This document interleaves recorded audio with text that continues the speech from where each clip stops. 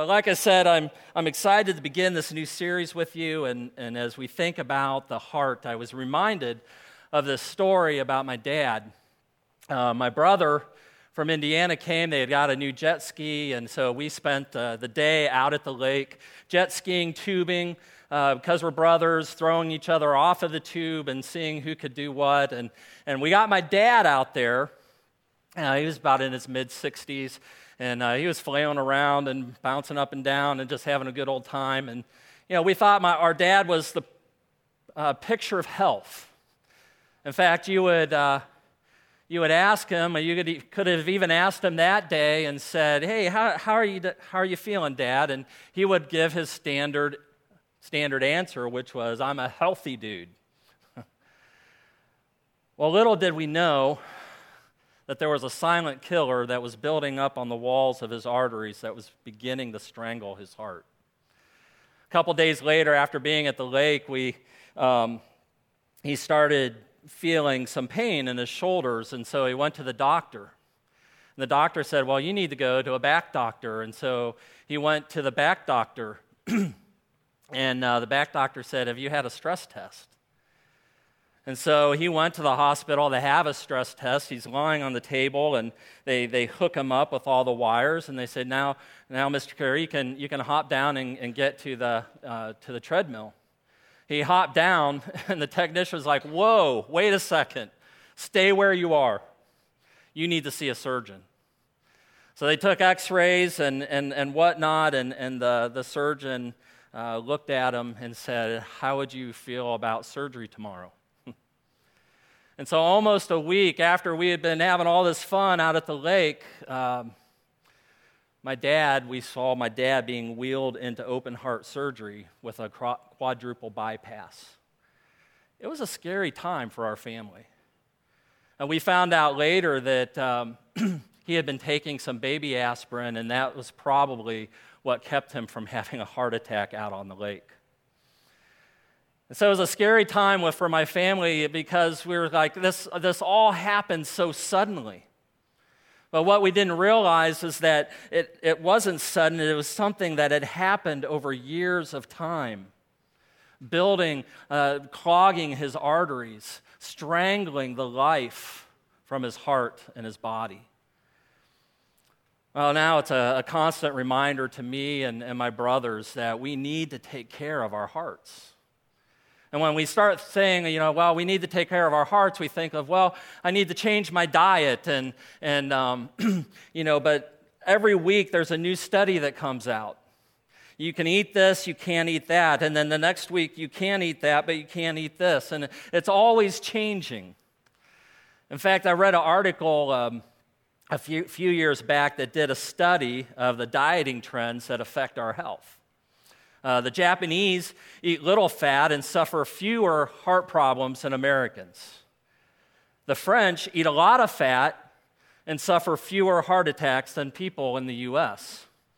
The Italians drink a lot of red wine and also have a lower risk of heart problems than their Western neighbors. And so the conclusion of the study was you can eat whatever you want, but speaking English will kill you. And so my dad, he started watching his weight and what he ate and began to exercise more. He had to give up some bad habits and introduce some new habits, some good habits into his life. You see, there's a lot we can do, reading, researching, studying, eating, exercising our way to better health with the goal of strengthening and protecting our physical hearts. But what about our other heart? The heart that's the core of who we are. What are we doing to protect and strengthen this part of us? You see, our heart is the most intimate and it's the most real part of us. It sets our attitudes, it drives our emotions, it determines our mindset, it houses our convictions, it steers our emotions.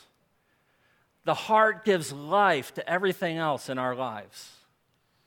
It's a part of us that swells with pride when we see our kids excel and succeed. It's the part that gets broken when Sally down the street said, "I just want to be friends." You see, life can be hard on our hearts, and over time we develop habits that can desensitize our hearts. And so in response, we listen to a father who teaches his son about living purposely and intentionally and protecting his heart. In Proverbs 4, we read these words, "My son, pay attention to what I say. Turn your ear to my words. Do not let them out of your sight. Keep them within your heart, for they are life to those who find them and health to one's whole body." And then listen to what he says. He says, above all else, in other words, this is the main thing, the one thing, above all else, guard your heart. For everything you do flows from it. It affects everything you do, everything you are. Keep your mouth free of perversity. Keep corrupt talk far from your lips. Let your eyes look straight ahead. Fix your gaze directly before you. Give careful thought to the paths for your feet, and be steadfast in all your ways. Do not turn to the right or left. Keep your foot from evil. You see, it's a description of someone who's living life intentionally and purposefully, because guarding our hearts is not just about what we're feeding it, it's also what we're protecting it from. The saying is that nature abhors a vacuum, or our hearts do too. You picture in your backyard, back by the fence where nobody really goes or nobody really sees it, there's a big bare spot. And it's easy to forget about that bare spot. And so instead of raking it out and planting grass seed, I just let it go. Well, we know what happens. It's filled with weeds, with crabgrass. It's the same with our hearts. If you don't have a plan to fill your heart up every day, something or someone else will. And what's in our hearts, good or bad, is eventually translated into our words, our actions, and what we do. Because Jesus said, "For the mouth speaks what the heart is full of." A good man brings good things out of the good stored up in him. An evil man brings evil things out of the evil stored up in him. And so over the next few weeks, we're going to be looking at the enemies of the heart and the habits that we need in our lives to overcome them. As Christian mentioned, we're loosely basing this series on a book by Andy Stanley, these conversations called Enemies of the Heart. They're available if you want to grab a copy of that. But before looking at the first enemy of our hearts, I think we need a baseline. What does a healthy heart look like? And so in order to do that, I want to encourage you, if you have a Bible, you can grab one from around you or turn to your phone app, Psalm 32. If you have trouble finding it, if you just open your Bible in the middle somewhere, you're going to fall pretty close to the Psalms. Psalm chapter 32.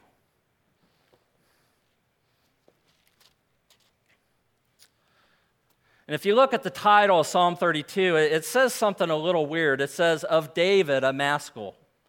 Well, we know that David was one of the greatest kings in Israel and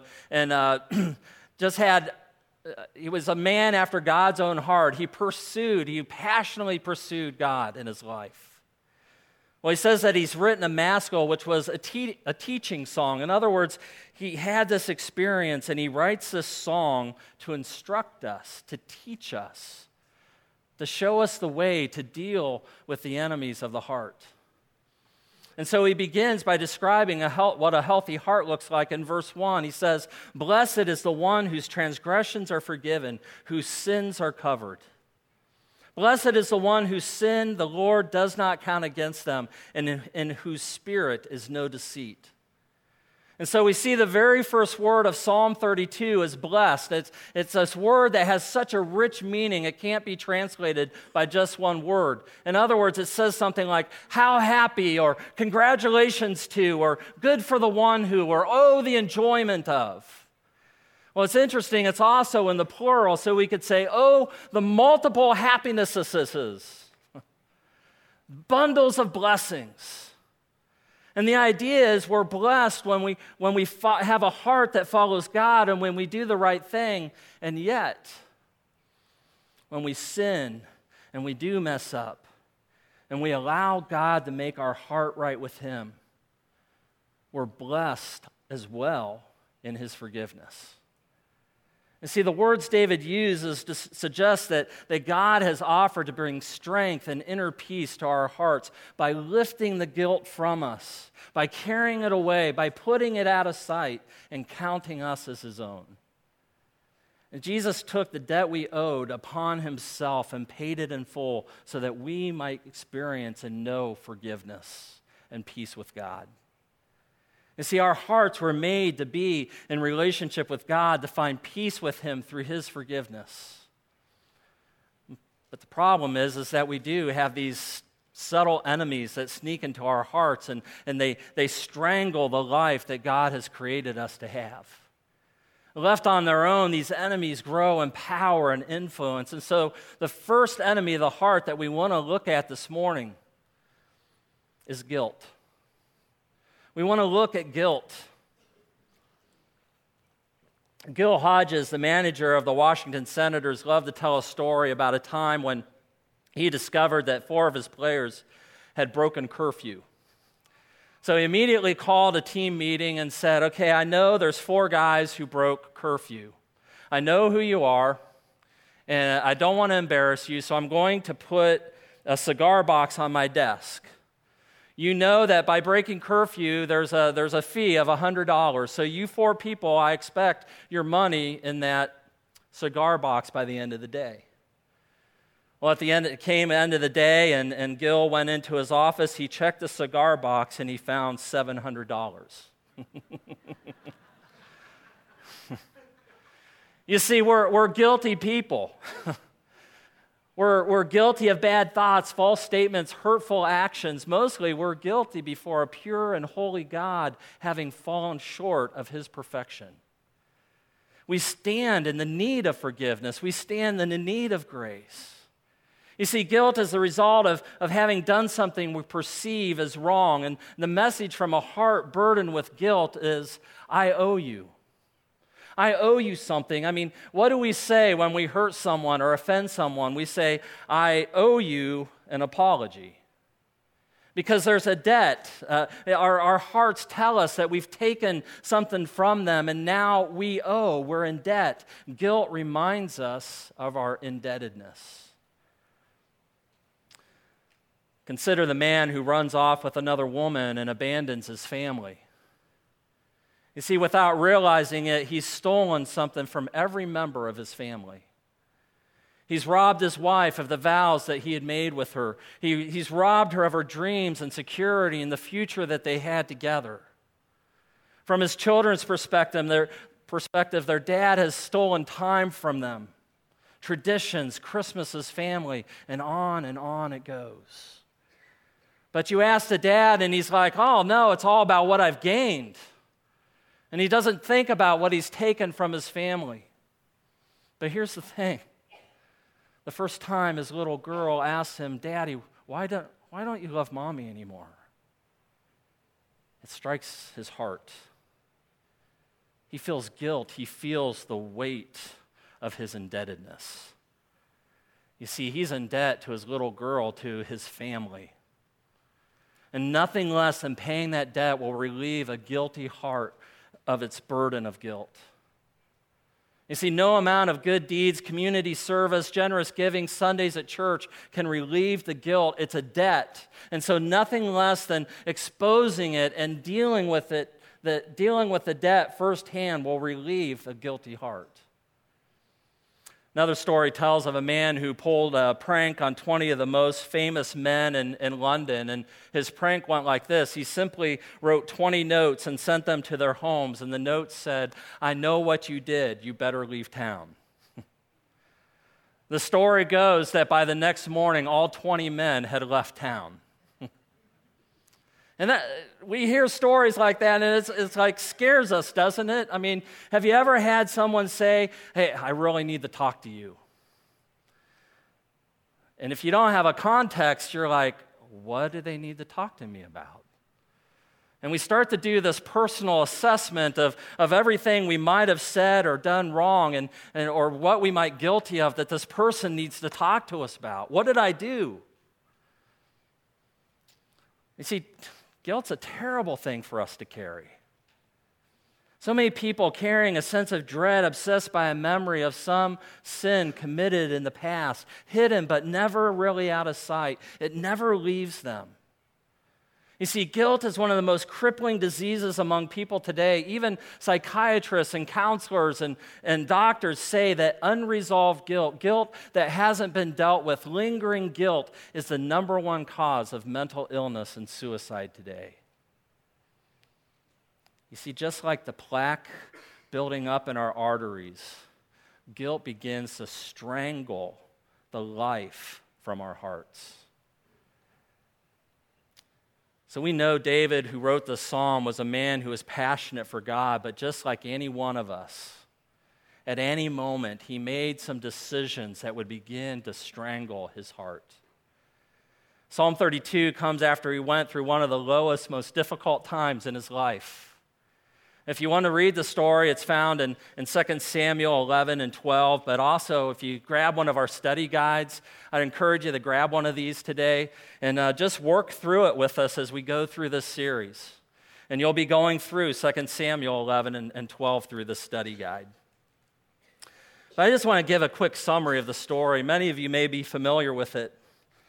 But David is king, and he sent his troops out into battle. He sent them out to the front lines, and he's not there. He's back at the palace, and he gets bored. And so one night he's wandering around the rooftop just looking for something to do, and he notices something over here going on, and he goes to investigate, and he sees a woman is taking a bath. And he likes what he sees, and so he has her invited back to the palace. And this married woman and this married man have an affair, and they commit adultery together. Well, as a result, she becomes pregnant with David's baby, and he's got to hide it. Can't let the husband know, and tries some different things to trick the husband, and finally, because he's fighting out in the battle, David orders his generals, put him out at the front in the fiercest part of the battle, and then withdraw from him. And so here you have this man. I think about Uriah, this man, and I think about him fighting along with his buddies, and they're fighting, and the fierce, and things are going on, and then all of a sudden, he's surrounded by the enemy, and he's struck down and killed. And so now all of a sudden, David is not just an adulterer, but he's a murderer as well, but he's hidden it well. Nobody seems to know his secret. And a year goes by of David hiding his guilt, feeling the weight of it. And it's been buried underneath the cover of time until God sends the prophet Nathan to confront the king.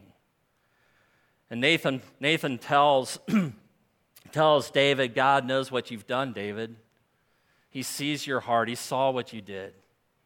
And David, being confronted and feeling the weight of his sin, falls to his face and openly admits his guilt. And so we see the story of sin. We see this story as it's a story of the weight of guilt, but it's also a story of the joy of being set free from regret and shame. It's a story that I think is repeated in our own lives in varying degrees. And so in Psalm 32, after David describes what a heart given to God looks like, he reminds us of this terrible burden of guilt. And he says in verse 3, when I kept silent, my bones wasted away through my groaning all day long. For day and night your hand was heavy on me. My strength was sapped in the heat of summer. And he's reflecting on those times when he chose to keep quiet about his sin, when he was hiding it and they were painful. And the word groaning here means the roar of a wounded animal. You see, the effects of guilt are crushing. For one thing, guilt destroys trust. Because he can't trust himself, the guilty person finds it difficult to trust anyone. They assume everyone else has a secret. Everyone else must be up to something because I'm up to something. Also, guilt builds walls of isolation, not community. No one can get close. I'm too busy trying to protect my lie, and so I become distant and distracted, and it affects all of my relationships. Guilt destroys confidence. A guilty person becomes fearful because he's covering lies with more lies, and he's always worried that he's going to get caught in his lie, or somebody's going to find out what he's like or what he's done. It's interesting, Proverbs 28 is very descriptive when it says that the wicked man flees though no one pursues. He runs away, but there's nobody chasing him. But the righteous are as bold as a lion. Finally, guilt keeps us stuck in the past because we continually replay our sins over and over in our minds. As someone has said, just as worry can't change the future, guilt can't change the past, but it can make you miserable today. And as a result, our bodies respond to this in the form of upset stomachs and headaches and high blood pressure, and guilt produces this incredible stress. And see, God's hand can bring blessing, but it also can bear down on us, but He does it for a reason. Because you see, He takes us where we are, but He loves us too much to keep living the way we are. He loves us too much to keep us that we keep trying to cover our sin and guilt. And God says, no, take care of it. And so this is the positive side of guilt. Guilt alerts us to take care of our debts. You see, guilt is a God-given response to sin, and listened to can be very constructive. Like pain, guilt tells us, hey, there's something wrong going on in your heart. And it motivates us to take care of business in our hearts. It moves us to change. I think we have a great picture of this when the Apostle Paul writes a severe letter. It's a harsh letter to a church in the city of Corinth. He has some difficult things to say to them because things weren't going well in the church. There were some arguing and bickering and some sin and things. And so we hear their response. And Paul says, I see that my letter hurt you, but only for a little while. Yet now I'm happy, not because you were made sorry, but because your sorrow led you to repentance. For you became sorrowful as God intended, and so were not harmed in any way by us. Godly sorrow brings repentance that leads to salvation and leaves no regret. But worldly sorrow brings death. See what this godly sorrow has produced in you, what earnestness, eagerness to clear yourselves, indignation, alarm, longing, what concern, what readiness to see justice done. And Paul lays it out for us. He says there's godly sorrow and there's worldly sorrow. And he says worldly sorrow only regrets getting caught. It weeps over the consequences of getting caught. It never grieves over the wrong committed. In fact, it shoves us into a spiritual grave. But godly sorrow leads to life. When we experience godly sorrow, we're deeply grieved by the wrong that we've done. We desire forgiveness, to repair the damage, to make reparations for the harm done. Because godly sorrow leads to change. And the word that the Bible uses for this is the word repentance. And repentance is just simply turning away from sin and turning back to God. And see, but there's a direct correlation between guilt and sin and repentance that I think our culture has lost in the sense of saying we're sorry. I was thinking about this in the times when my brothers and I would start fighting or do something and against each other, and our mom or dad would say, you tell them you're sorry. Well, you know how it goes. It's like, I'm sorry, right? I didn't mean that, but we said the words.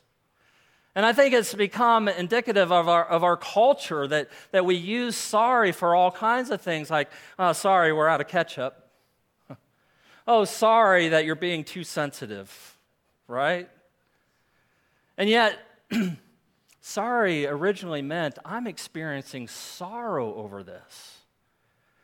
I'm experiencing grief for what I did to you or what I said to you. I feel it. You see, godly apologies come from godly sorrow, which results in repentance, a change, a turnaround in our actions and words. At the heart level, it involves rearranging our choices, our thoughts, our attitudes, and actions around God's heart. You see, repentance is different than just saying sorry. It goes beyond excuses. It begins to deal with the issues. And I like to think of it like this, that, have you ever been driving down a country road and you see a yellow warning sign in the distance? And that yellow warning sign probably has buckshot holes in it. It's rusting. It's got streaks. And, it's been there a long time.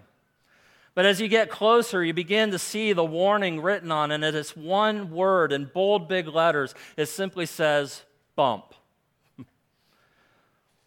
Well, why is it there? Well, it's warning you that the pavement's uneven ahead and you don't want to ruin the bottom of your car or go flying off this bump. And so it says bump. But think about it. Someone years ago had to have a sign made. They came out to this section of the road and they planted this warning sign, bump. So instead of doing the work to eliminate the bump, they put up a sign. And now it's become a permanent fixture. Why? Because it's easier to put up a sign than it is to fix the problem. You see, I think we do this in our lives in different ways. We put warning signs in our own lives of, man, I have a short temper, so you better be careful around me. Bump.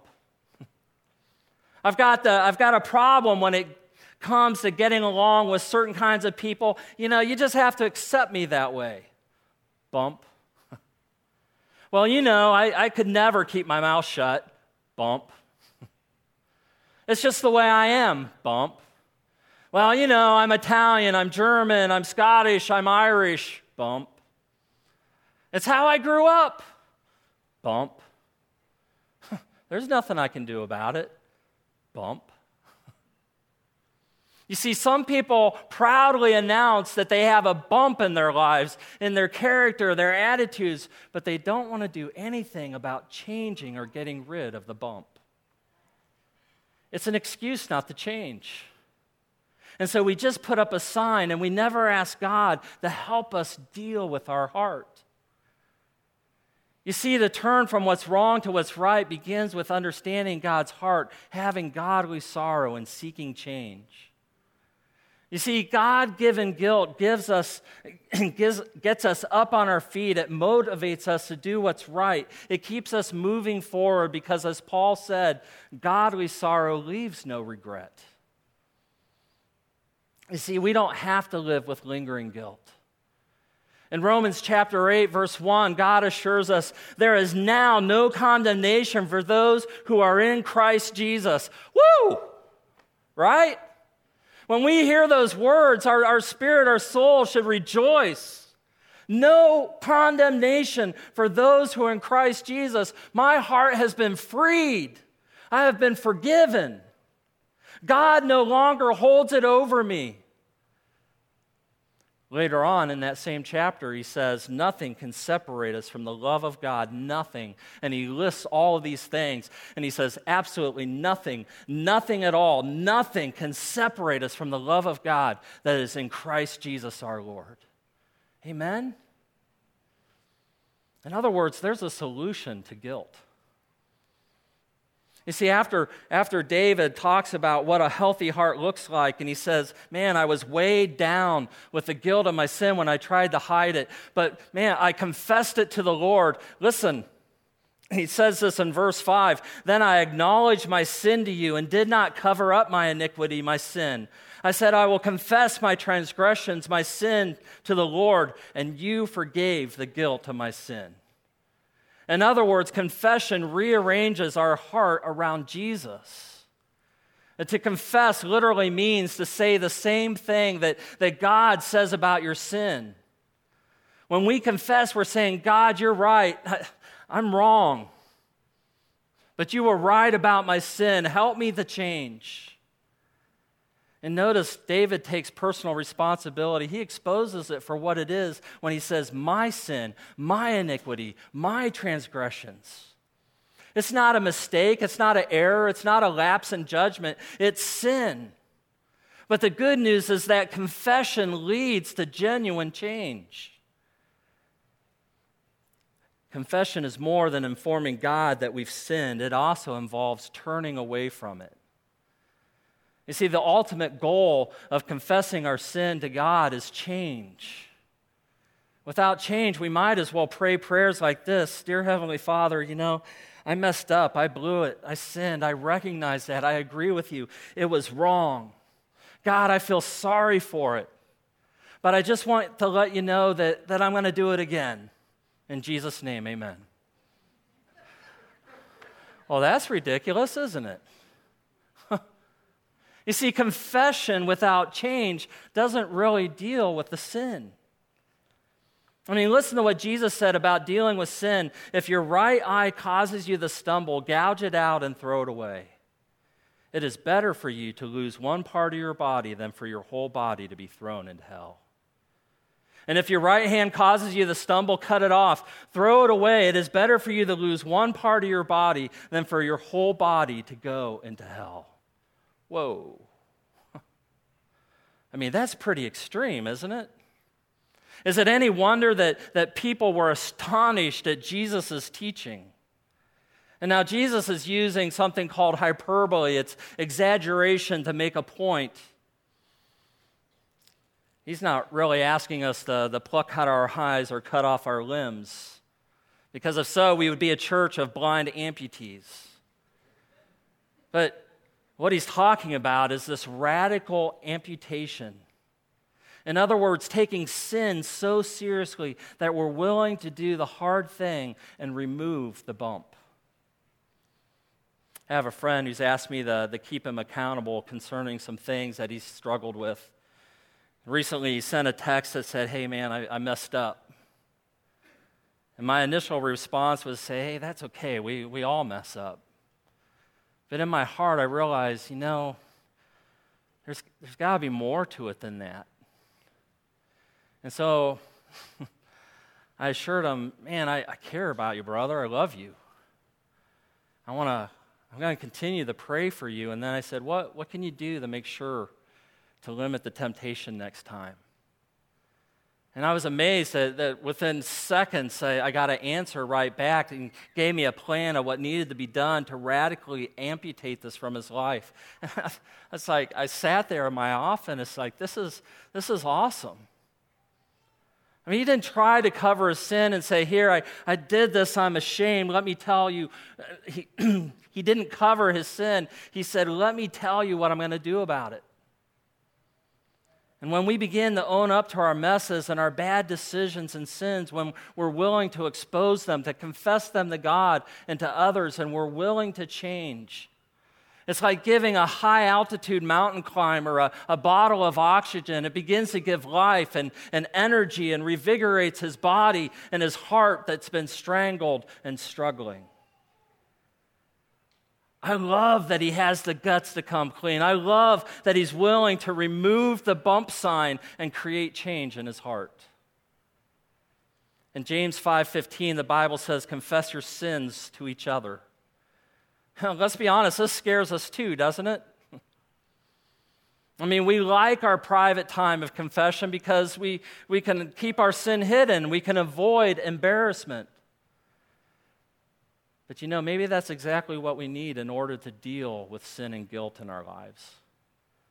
You see, if I know I'm going to have to expose who I really am to another person, I'm going to be motivated to change. And so the habit we would need to develop to guard our hearts from lingering guilt is the habit of confession to God and to one another, to people that maybe we've wounded, people we've hurt, people we've offended, to the people who want to help us. Because at the end of the day, genuine confession leads to genuine change.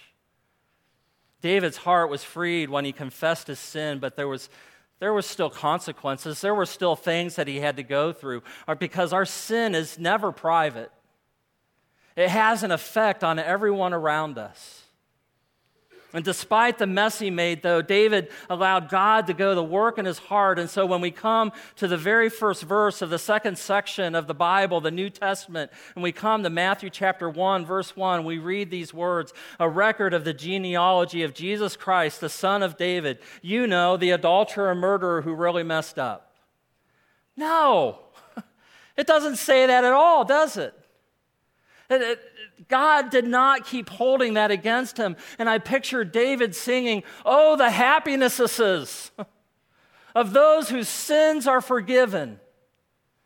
You see, guilt is like this block of ice kept in a dark, cold place that remains hard, but brought into the light, identified and confessed, it begins to melt and eventually disappears. Because confession releases us from the stranglehold of guilt. David goes on to say, I confess my sin to the Lord. He forgave me. And verse 6, therefore, let all the faithful pray to you while you may be found. Surely the rising of the mighty waters will not reach them. You are my hiding place. You, God, will protect me from trouble, surround me with songs of deliverance. In other words, if we can experience freedom from guilt, isn't it obvious? Let's pray. David's saying, let's pray before our hearts become too hardened to listen and we can no longer hear God's voice. You see, God is our hiding place. And isn't it interesting that David begins the psalm hiding his sins from God? And he ends the psalm hiding himself in God. You see, sin in the heart takes the singing out of the heart. And when the guilt of sin was weighing David down, he lost his joy, he lost his song. But when he began to take care of his heart and he began to rearrange his heart around God, God surrounds him with his songs of deliverance, his songs of salvation, his songs of freedom, his songs of life, his songs of hope, his songs of joy. So that David concludes with these thoughts. The Lord says, I will guide you along the best pathway for your life. I will advise you and watch over you. Don't be like a senseless horse or mule that needs a bit and bridle to keep it under control. Many sorrows come to the wicked, but unfailing love surrounds those who trust the Lord. In other words, when David was stubborn, God reined him in and pulled him into repentance and life change. So that, the very last verse, so rejoice in the Lord and be glad, all you who obey him. Shout for joy, all you whose hearts are pure. You see, God surrounds the man who trusts him with unfailing love. And we can't help but respond with joy and worship. You see, in 1 John 1:9, we read these words, if we confess our sins, he, God, he's faithful and just. It means he's true to his character. He'll do what he says. That's what we sang earlier. All his promises are yes and amen. He's true to who he is.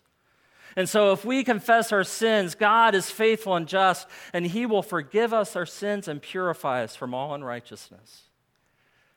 You see, when we stop hiding from God and stay close to him by cultivating a spirit of surrender and submission, when we rearrange our hearts around God, when we take time to pause and listen, we begin to hear his songs.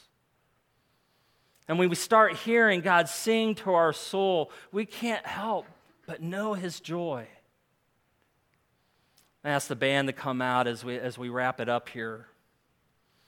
But in summary, guilt can be an enemy to our hearts, but it's also a warning that motivates us to rearrange our hearts around his.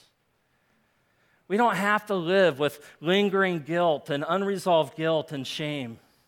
Because in Jesus we find forgiveness, in Jesus we find life, in Jesus we find hope and joy. And so we develop this habit of confession with change in order to guard our hearts. And maybe you're this morning and something's strangling the life out of you. Maybe there's something in your past that has a chokehold on your heart this morning. Don't you want to be released from that? Take care of the bump. Get rid of the sign. Take care of the bump. And today, determine to expose it, to correct it, and change it. Embracing God's forgiveness, embracing God's grace. I mean, think about the freedom you'll experience when guilt loses its stranglehold on your heart, and through the habits of confession and accountability and change, your heart finds peace in God. Let's pray together. Just going to ask you where you're at to pray with me this morning. I just want to ask you to thank God for who He is. Thank you, Father, for sending your Son who gave His life so that we might have freedom, so that we might have life, so that we might have forgiveness, that we no longer have to live with this guilt, but we can have peace with you and be called children of God. Father, thank you. Thank Him for those things.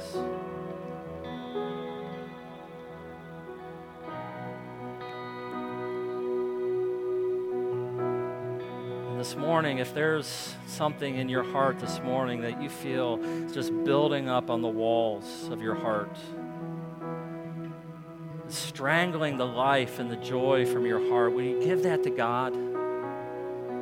Just say, God, just talk to Him. Say, God, I'm tired of living this way.